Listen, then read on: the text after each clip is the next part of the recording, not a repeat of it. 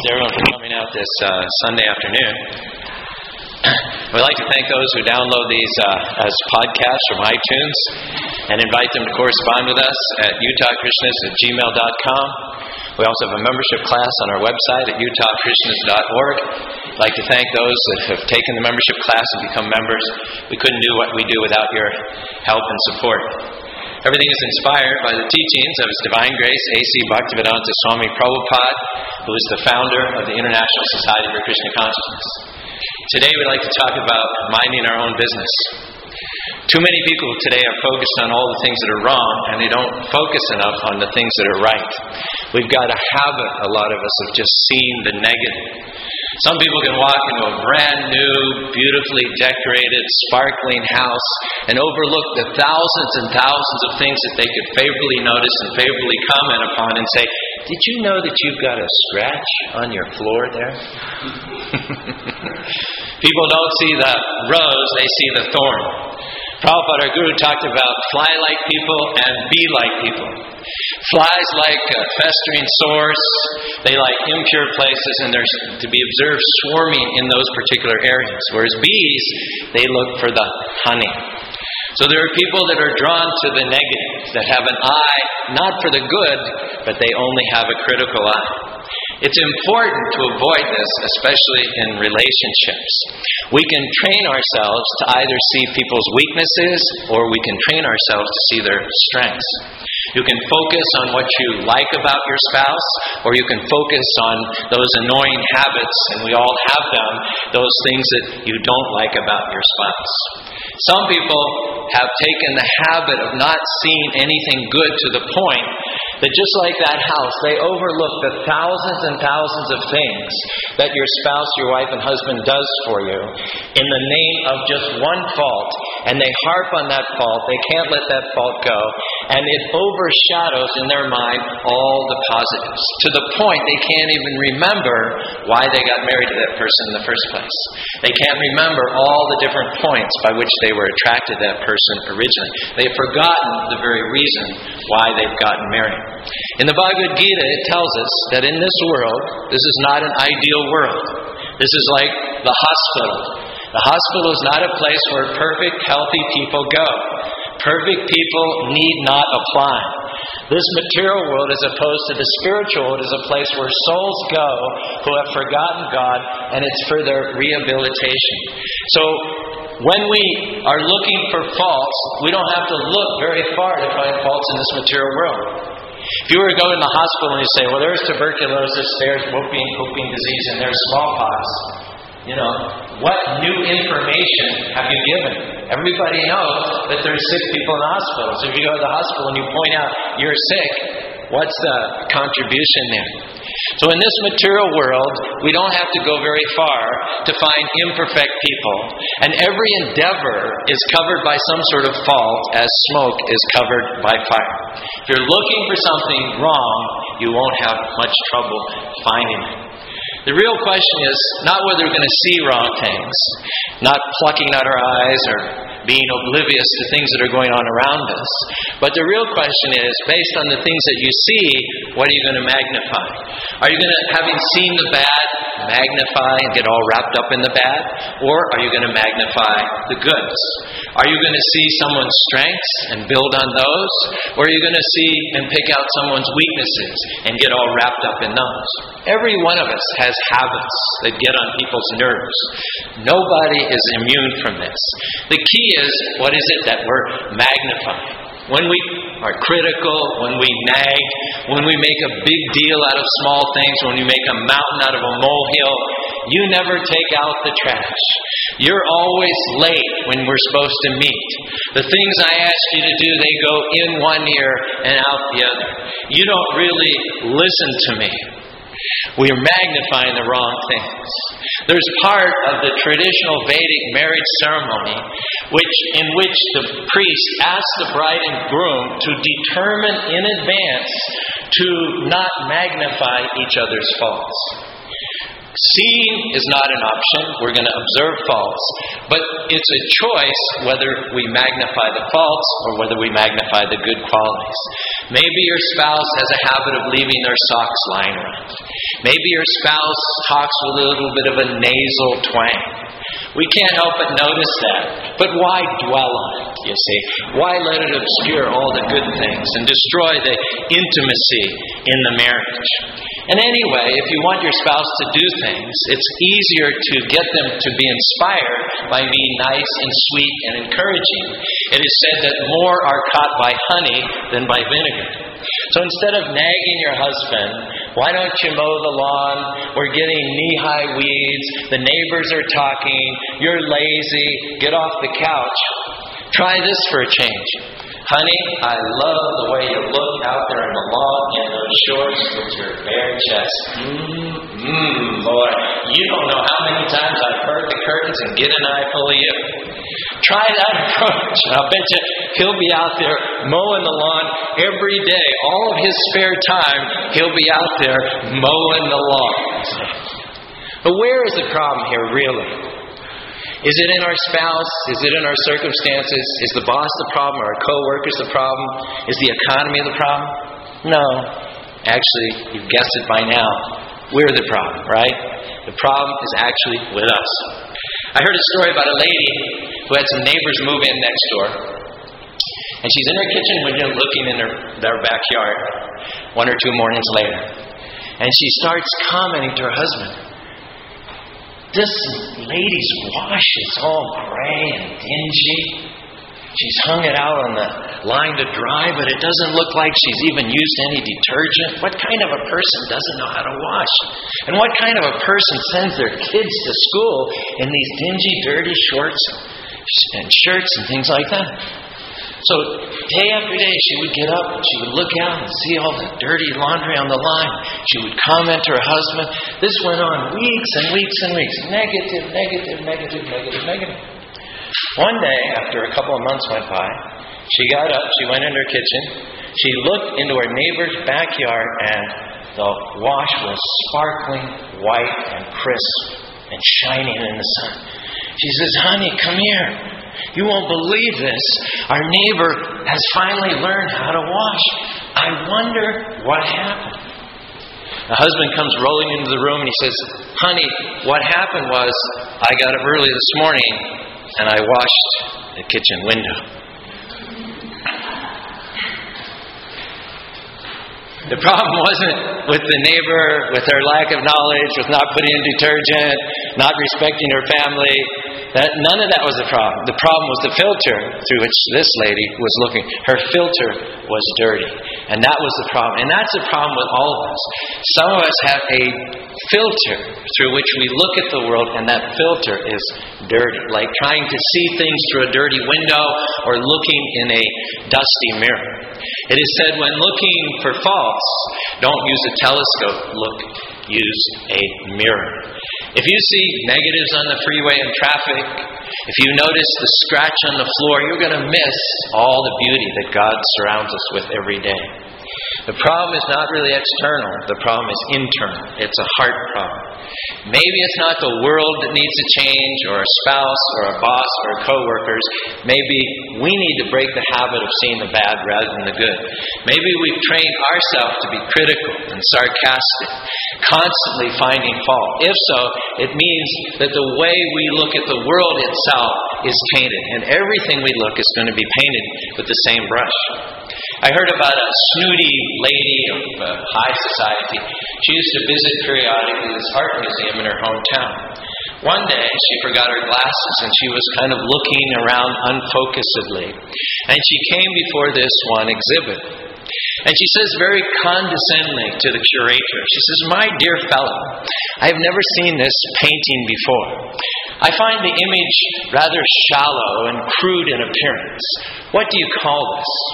And the curator answered her, expressionless, "That, madam, is a mirror." If you have a tainted filter, that's going to follow you wherever you go. You may having all kinds of trouble at work with your boss and your co-workers and speaking negatively, and "I don't like this company," and so on and so forth.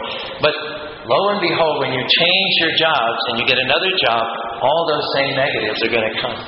So there was nothing wrong with the job. There was nothing wrong with the previous job. There's nothing wrong with the present one that you can't deal with if you have a positive attitude. But the problem is you're taking your critical spirit with you. You can have all kinds of complaints against your first wife and leave her and try to get another wife who's more perfect than your first wife, and after a few years or a few months, you're finding all the same faults in that second wife. It was the critical spirit that moves with you as you move. We can go through our whole life like that unless we learn to clean the window. Many years ago, our spiritual master prophet was having a conversation with one of the top men in the Catholic Church in France. His name was Cardinal Danelou. And Cardinal Danelou defended the practice of eating meat and participating in the wholesale slaughter of animals by saying that animals have no metaphysical sense.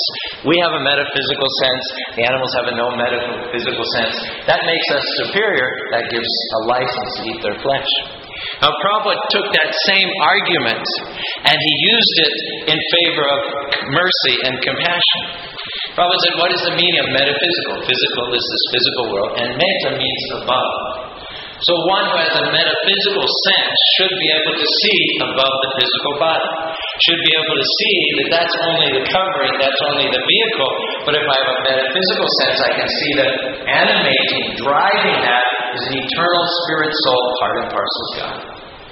And to say that the animals have no soul is the rationalization of the meat eater. Because it would be more difficult to eat the animal if we acknowledge that the animal, in fact, has a soul. But when we say the animal has a soul, we're in a sense repeating ourselves. Because the word animal comes from Latin animus, which means soul. As soon as we cease the practice of eating meat, it becomes immediately apparent to us that the animals are spiritual beings just like we are. In fact, aside from the metaphysical sense, which would lead us not to victimize or terrorize, but in fact to be stewards of the animals as big brothers would be to little brothers, as soon as we cease the practice of slaughtering animals, it's immediately apparent to us that they're spiritual beings very little different from us. We eat, they eat. We sleep, they sleep. We mate, they mate. We defend, they defend. So what is it that's different about us if the animal has no soul and we have a soul? Nothing, practically speaking. They also have the right to pursue liberty and happiness in their own way. Here's a picture I threw in here of one of our lamas. On sunny days like today, I'm sorry, the projector is kind of dull. I may have to change the lamp. But that picture there is of a llama lying on the back with front legs and back legs just spread out. I mean, no beach-lying bikini girl would be enjoying the rays, catching a few rays as much as this llama is. And are you going to tell me that that llama doesn't have a soul, that it doesn't enjoy exercise, that it doesn't enjoy sunlight, that it doesn't enjoy a relationship, that it doesn't enjoy a good meal? No. And one who realizes that, in fact, wherever there's life, there's spirit, there's parts of God. For that person, nobody is put into difficulty. No other living being suffers unnecessarily on the count of a spiritually evolved person. We need to err. If we're going to err, let's err on the side of mercy rather than on the side of cruelty. I heard a story about a South Indian Brahmin, a young Turk, who envisioned himself as being the head of the local temple in due course of time, and he was rushing down the street in order to get to do his puja, his worship in time. There was a dog lying there, and he viciously kicked the dog out of the way, discounting the dog. Turns out that dog was the head priest of the very same temple in his last life. And he had been condescending and insensitive and absorbed in his own self. And as a result of his karma, he took his next birth as a dog. And this priest, new head priest would-be of the temple, kicked the dog who in fact was the head priest of the temple in his last life. What am I saying? We don't know the other person's whole story. He wanted to be the head of the temple, and he kicked the former head of the temple. I don't know about you, but I'm going to keep my Windex handy so that I see and respect every living being, whether they're in the body of a dog or an ant or a human being. People are quick in this age to find fault, to be critical, if someone's not just like them. Have you ever heard anyone talking, if I were them? You ever heard that catchphrase? Here's some of the things that would follow. If I were them, I'd never wear those clothes. If I were them, I'd never send my kids to that school. If I were them, I wouldn't drive that car. If I were them, I wouldn't take a vacation in this down economy. Here's the key. You're not them. You don't know what you would do if you were them because you haven't walked in their shoes. How someone spends their money, what kind of a car they drive, what kind of a house they live in, when and where they take their vacation, it's none of my business. I have a hard enough time trying to run my own life without trying to run someone else's life. It said that one of the best ways to keep our mind clean is to mind our own business. Don't be nosy. Nosy people are critical people. I heard this joke about three ladies in church, and the preacher was given one of the old-fashioned fire and brimstone lectures, and he started off by saying, anyone who smokes and drinks and takes drugs, they're going to hell. And the ladies were back there, tell it, preacher, amen, amen. And then the preacher said, anyone who commits adultery and fornication, they're doomed. And the lady said, amen, hallelujah, tell it like it is, preacher. And then the preacher said, those who talk about people behind their backs, those who perform character assassination, who talk and spread untruths about people who are not present, they are also doomed. The ladies got very quiet. They looked at each other and they said, he stopped preaching and now he's just meddling.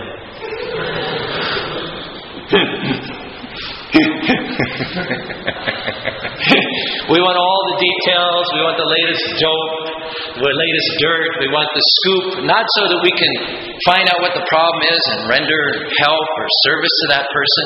No, we just want to run with it to our gossipy friends. And, psst, psst, psst, did you hear about so-and-so and so-and-so and such and such? If we're spiritual aspirants, if we want to become the best that God intends us to be, when someone asks the question, have you heard the latest scuttlebutt? Our answer should be, no, I didn't hear and I don't want to hear. Because my ears are not receptacles and my body is not a trash can to be poisoned. Well, someone says, if I resist the overtures of my friends in that way, I'll be lonely. My friends will leave me. I'd rather be lonely than poisoned. I'd rather be lonely than miss the great things that God has in store for me. So if your friends are critics and fault finders and gossips, you need to find some new friends. You don't want that to rub off on you. Well, if I walk out on my friends, they'll talk about me. Let me tell you a secret. They're already talking about you. If they'll talk about someone else in your presence who's not there, I guarantee you, when you're not there, they're talking about you to other people. God will never promote a critical spirit. God will never favor those who are nosy and who talk about other people and who sow discord. I'll give you a little early history of the Hare Krishna movement. Things are not like this anymore. Devotees are much more mature. But I was president of the Berkeley San Francisco Temple in 1975 to 78. And we had a number of successes. And in fact, we were known amongst all the temples in America as having a great spirit and a great harmony. I had been sent some wonderful leaders, some mature people, and we worked very synchronistically together. Now, somehow or other, in 1977, our leadership at the time, called the GBC, in its infinite wisdom, decided that they would send the number one known troublemaker in our whole society to come and be in charge of the Berkeley Temple, and his name was Hansa Duda. Hansa Duda had a history. He started out in Berkeley, actually, and he had a history of fighting with the local people. And then he moved to Montreal, and he had a history of dissension and sowing discord. He went to England. He sowed discord. He went to Germany. He went to India. And wherever he went, he always fought and sowed discord. He ended up in a little island on the other side of the world called Sri Lanka. In those days, it was Ceylon. Prabhupada told Hansa Duda, because he would always criticize everyone, always complain about everyone, Prabhupada told Hansa Duda, you go to Ceylon and no one will bother you there. Of course, the other side of that, the other meaning of it is you won't bother anyone else. So anyway, we got Hans Aduda to come and be in charge of the birthday temple. And immediately the backbiting, the betrayals, the stabbing, and the slander started. And I wanted to work with him. I thought we were all the same team. We want the same thing, to glorify God and help our spiritual master in our mission. But no matter how much I exerted myself and how much I tried to cooperate, after about 3 months, I saw it just wasn't going to work out. So I went to him and I said, I can't stand it. I've tried to cooperate with you, but I cannot work in this atmosphere. I'm leaving. And his answer was, I'm surprised you lasted this long. He said, before I came, I had already decided that your programs were too successful, you were too well known, you were getting too much power. I'd already decided it was either going to be him or me. Well, I said, thanks. If you told me that 3 months ago, I would have saved a lot of trouble, a lot of angst, you see. Latest I heard about Hans Aduda a couple years ago, he lost his high position. He was removed from his place. And the latest news I had from him a couple years ago was that he had a major heart attack and he's living in a trailer park in Northern California. Now, don't get me wrong. I'm not saying that everybody that slanders Chiru gets a heart attack and lives in a trailer park. I'm not even saying it's a bad thing to live in a trailer park. But I am saying that anyone has a critical and a judgmental spirit, especially towards those who are doing what Krishna or God has called them to do, steps out of the circle of God's protection. This is an instance 500 years ago. A Muslim-born saint named Haridas Thakur was chanting Hare Krishna, Krishna Krishna, Hare Hare, Hare Ram, Ram Ram, Hare Hare. 23 hours a day, leaving only a half an hour to eat and a half an hour to sleep. He chanted the names of God. And he got great fame as a saint. But another Muslim named Ramachandra Khan was envious that why should he get so much fame for chanting, quote-unquote, a Hindu name of God. So he hired the most beautiful prostitute in the area to approach Haridas Thakur, who was a young man, in the twilight hours, and to seduce him and thus spoil his reputation. Not only was Haridas Thakur not seduced by the beautiful prostitute, but she converted. She experienced a change of heart, and as you can see from the picture, she surrendered and asked him to be her guru. She gave up all her beautiful clothes, all her jewels. She gave up her former waywardness of lifestyle. She became his disciple. And when he quit the place, she sat on his dais with a bead bag in her hand and became known far and wide as a great Vaishnava saint.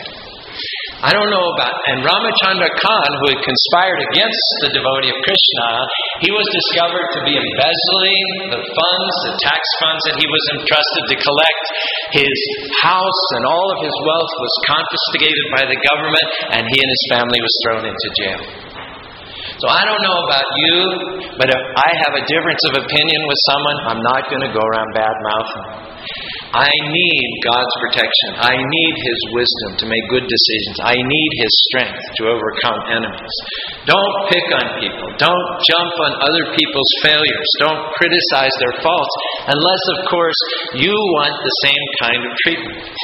Everything we do, every act we do is like planting a seed. If we do acts of compassion and respect and helpfulness, we'll experience those same things coming full circle in our life. On the other hand, if we're critical, if we're judgmental, if we're fault finders, then we'll find that these things have a way of boomeranging back on us. Some people build a whole movement on negatives. Have you ever noticed that the greatest acrimony sometimes is between married people? That the greatest bitterness and hatred is between different branches of the same religion?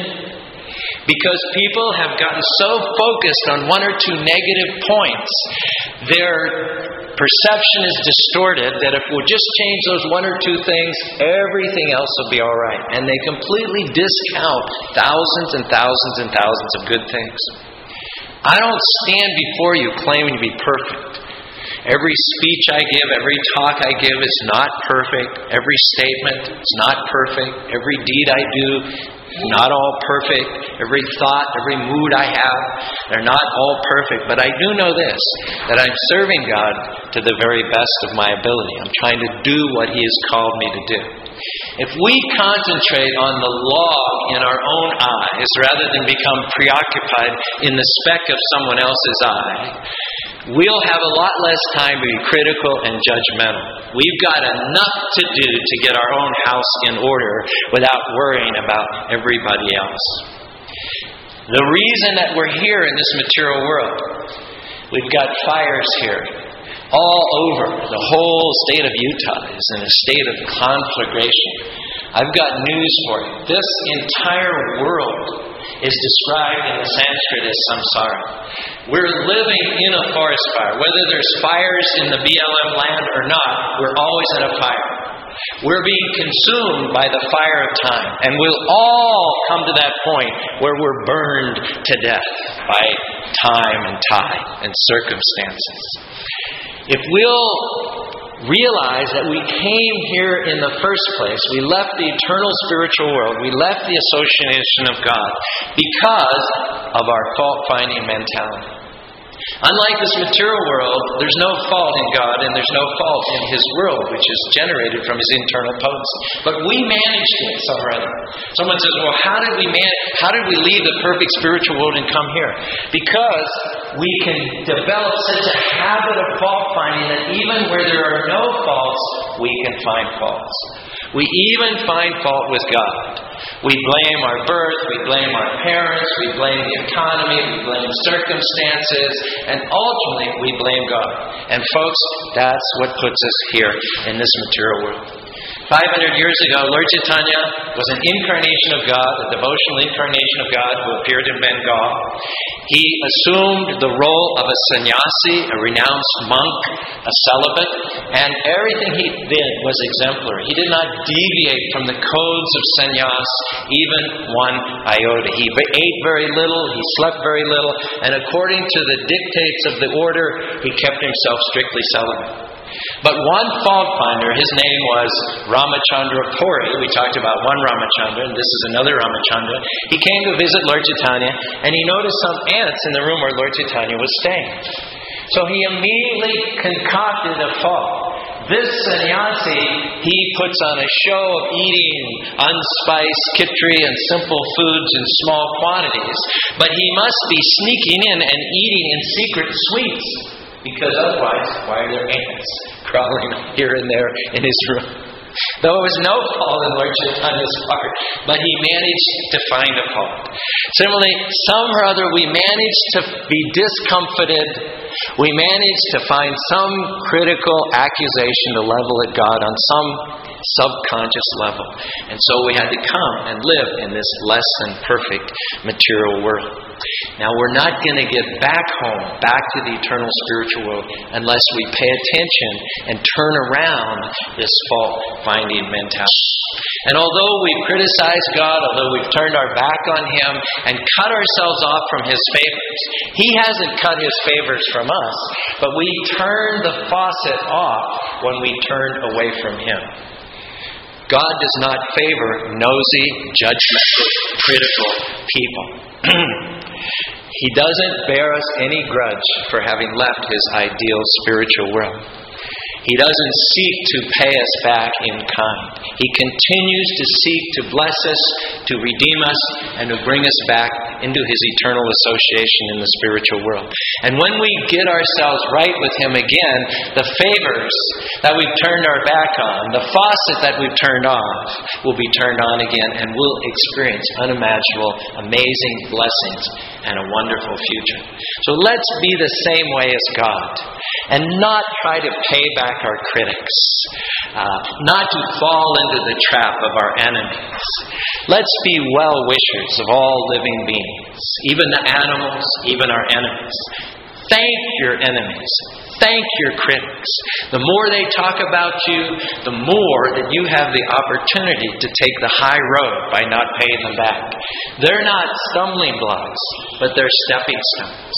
We're asking you today not to have a critical spirit. Even if people are being critical to you, let's not be critical back to them. Keep our hearts pure. Train ourselves to see the best. There's good in every situation that we look for. Learn to magnify the good things. I believe today that if we're resolved, we can wipe away off the windows of our hearts such dust has been holding us back for years. Let's wipe away judgment. Let's wipe away criticism. Let's wipe away fault finding. Let's make our minds up that these will no longer cloud our vision. Let's go out of here today with clean hearts, believing the best, sowing the right seeds, seeing the good, minding our own business. If we do this, we're going to shake off the dust of this material world and go back home, back to Godhead, where life is eternal, full of bliss and knowledge. And if you're inclined to chat with me, Hare Krishna, Krishna Krishna, Hare Hare, Hare Rama, Rama Rama, Hare Hare.